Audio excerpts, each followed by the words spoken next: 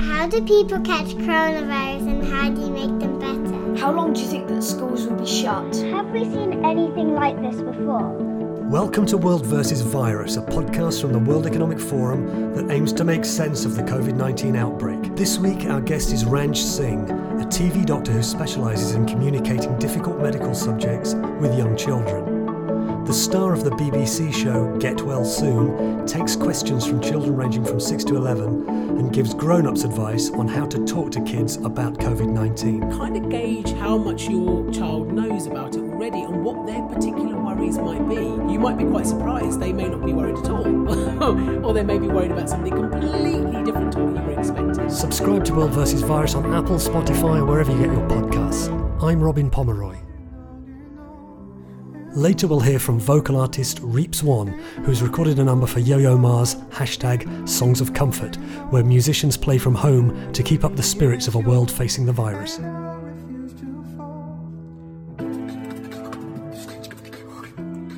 But first, Ranj Singh is a real medical doctor, but for the young viewers of the BBC TV channel CBeebies, he's the friendly face who explains to them what illnesses and injuries can do and what they can expect if they have to visit hospital. He kindly agreed to join a call for World vs. Virus to take questions from 3 current and former viewers of the programme. If you want to know what children from 6 to 11 years of age would ask a doctor about coronavirus, keep listening. It was a lively Zoom call with many of the usual glitches. There he is. Hello. Hello, Dr. Ranj. You're on mute, of course. You're on mute. But first, I asked Dr. Ranj how parents should talk to their own children about COVID-19. It very much depends. So any parent that's out there, or parent or carer that's out there that's worried about talking to their little ones, it very much depends on the age of your child. And you've got to tailor your information in your approach to how old your little one is and what their understanding is. So I guess one of the first ways to start is inform yourself. So get as much information for yourself from accurate and appropriate and reliable resources. So be careful where you go online.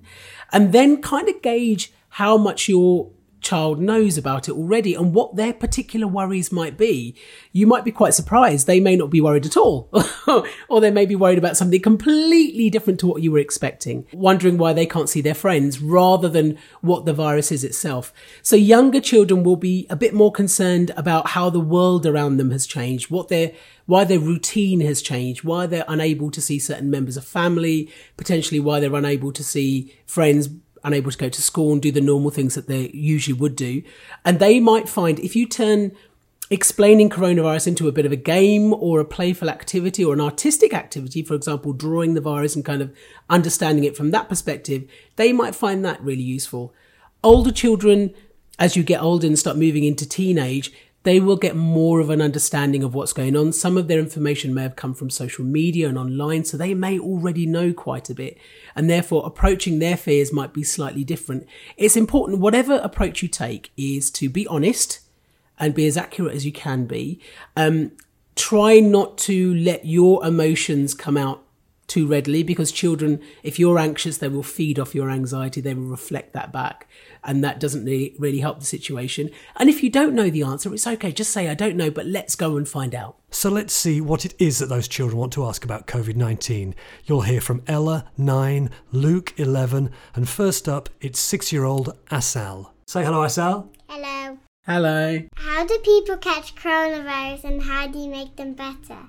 Okay, all right. So coronavirus is a type of virus, which are tiny little germs that you can't see with your eyes, but you can see them with really powerful microscopes. And if those germs get inside our bodies, they can make us unwell. And the way coronavirus spreads around, we think, is that if somebody's poorly with it, then if they cough and they sneeze and then the virus gets out of their body and then goes to other people, then it could make them poorly as well. Now, how do we make them feel better? Well, luckily, most people who get coronavirus are okay because their bodies have what's called an immune system and it fights the virus off and it makes them better, and they can get better by themselves at home. Occasionally, people can get quite poorly with it and they may have to go to hospital to get better. Do we have to wash our food when we come back from the shops? Do we have to wash our food when we come back from the shops? I get asked this a lot, actually. So what we do know is that coronavirus can get onto surfaces like worktops or paper or wood or metal, and it can sit on there and it can survive for a little bit of time. However, picking it up from something like shopping or mail or packaging is really not that common. So you're really unlikely to get coronavirus from your shopping or things like that. So you don't have to wash your shopping. You should still be washing fruit and vegetables that you buy in the supermarket anyway, just in case they're dirty, but you don't need to wash them because of coronavirus. If you do go shopping, or if you do have some packaging or some mail that you've been handling with your hands, then the best thing to do is put it away. You can throw the packaging away if you want, and then wash your own hands afterwards. Can we go swimming in the summer? Can you go swimming in the summer? Well, we're waiting to find out when we will be allowed to do normal things like swimming again. And it might be slightly different rules in different countries depending on what's going on in that particular country. So we're just waiting for the government to let us know when it's safe for us to do so. Thank you, Dr. Ann. Thank you. Hello, Dr. Ann. Hi.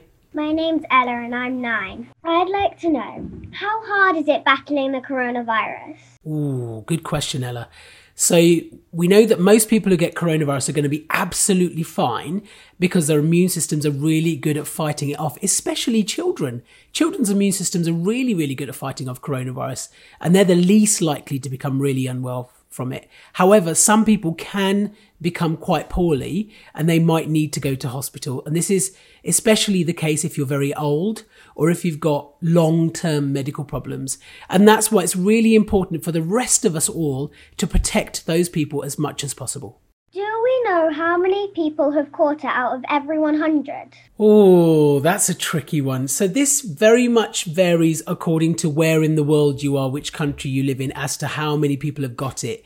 We don't actually know how many people have caught coronavirus, but we do know that lots of people will have it and they will be okay looking after themselves at home.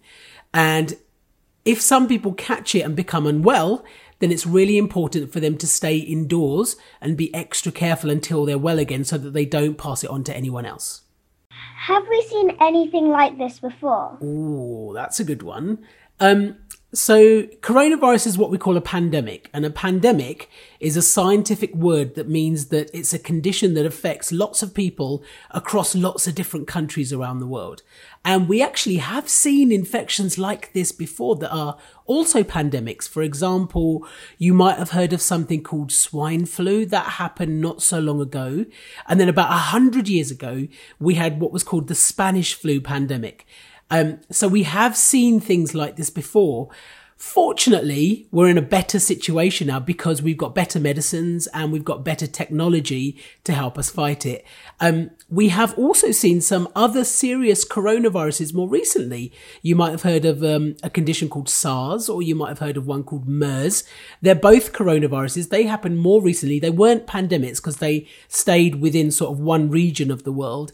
And we managed to get control of those really, really quickly, which was good. How close are scientists to finding a vaccine?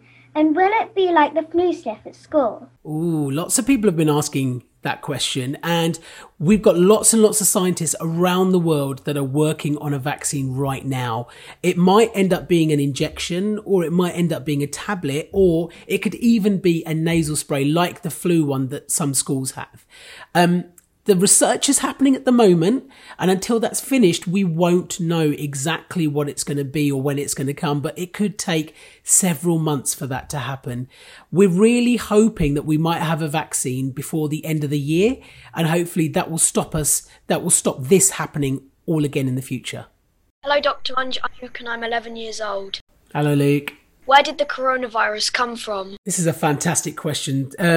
So coronavirus is a type of virus. They're tiny little germs that we can't see with our eyes, but they obviously can make us poorly. There are lots of different types of coronavirus, and usually they just cause a mild cold. But this particular one called COVID-19 is a little bit more serious. Now, some coronaviruses only affect humans. Some will only affect animals, but very rarely one of the viruses changes or it mutates so that it can jump from animals to humans. And we call this jumping species. And we think that's what's happened here. We're not sure exactly which animal it came from, but it might have started in bats or pangolins. We're not really sure which one, and then jumped species to us. That doesn't mean it's any more severe. It just means that the virus changed so it could infect humans as well. And now it's passed between humans. How long do you think the coronavirus will be around? We actually don't know, but it's likely to be several months. Again, this very much depends on where you live in the world. It could be slightly longer in some countries, could be slightly less in others. We know from looking at other countries like China that you can control it and it does get less common, but we don't know how long that's going to take, and we don't know how long it's going to take to get rid of it completely. If we do get a vaccine, then that should definitely help. But in the meantime, it's important for all of us to follow the rules, stay at home and wash your hands and things like that. How old do you have to be known as vulnerable? Okay, so the older you are, the more risk you might be at if you do get coronavirus. And by risk, we mean that if you get coronavirus, you could become much, much more poorly from it. In the UK, we say that anyone over the age of 70 should be extra careful to make sure they stay safe, especially if they've got long-term medical problems. And so for the rest of us that aren't over 70, it's really important that we follow the rules so we can help protect anybody else that might be at risk too. How long do you think that schools will be shut? Lots of kids have been asking this. The honest answer is that we don't know, and it's going to be different for different countries again.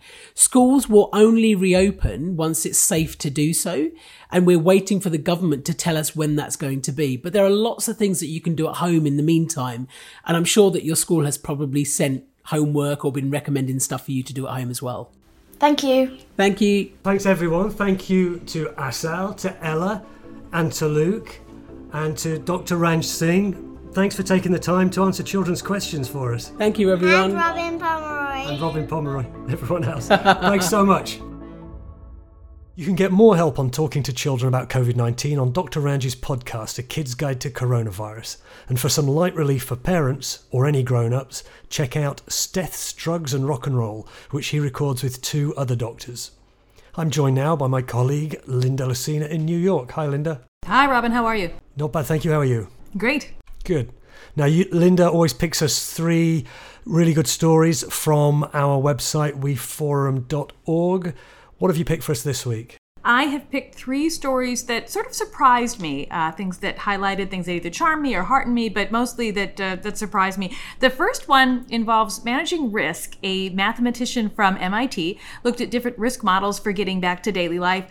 She's not a public health expert, but she's in quarantine, cooped up like the rest of us, and she just spent that time running some numbers.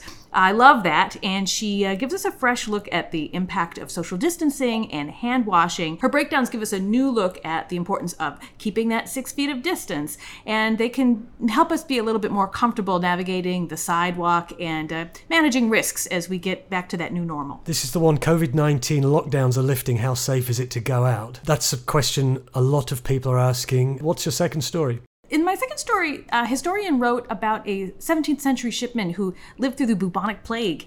And it's interesting because back then there were no tracing apps, there were no trackers, and you only knew how far the virus had spread by seeing a red cross on your neighbor's door or seeing a list of burials in the paper. A lot has changed, and I just find it heartening to know how we faced such things before, and also just to know how lucky we are. Okay, heartening or terrifying, depending on how you respond to it. This one's called Samuel Pepys's Diary. Shows parallels between life during the bubonic plague and coronavirus. Yeah, that one, it reminded me a little bit last week. If any listeners have not heard it yet, we had an interview with a historian about the Spanish flu outbreak of 1918. So there's lots of these historic parallels coming up. This one obviously going much further back in time. What's your third story, Linda? A nonprofit CEO wrote a piece for us with some really eye-opening statistics about food waste, including the fact that 30% of food waste occurs before consumers are even involved. And hunger is a massive global issue, and it's one that existed long before the pandemic came about. And so it's just a great reminder of some of the imbalances that we can start to get to fixing once things kind of lock back. It's one of those things that coronavirus is bringing to the fore about global inequality. The story is called "The Pandemic is Just Another Sign of Our Broken Food System." And that and the other stories and many other interesting stories about coronavirus are online at our website at weforum.org. Linda, thanks very much. All right, thanks so much, Robin. My name is Reep Swan, and this is Songs for Comfort. In response to the global pandemic, Yo-Yo Ma, the cellist who's a trustee of the World Economic Forum, invited acclaimed musicians around the world to record music from their own homes and post the performances online with the hashtag Songs of Comfort. One of them is Harry Yeff, aka vocal artist Reep Swan. In this video, Reep Swan starts by singing at his piano, with his cat paying close attention. The song then bursts into extraordinary percussive vocal stylings.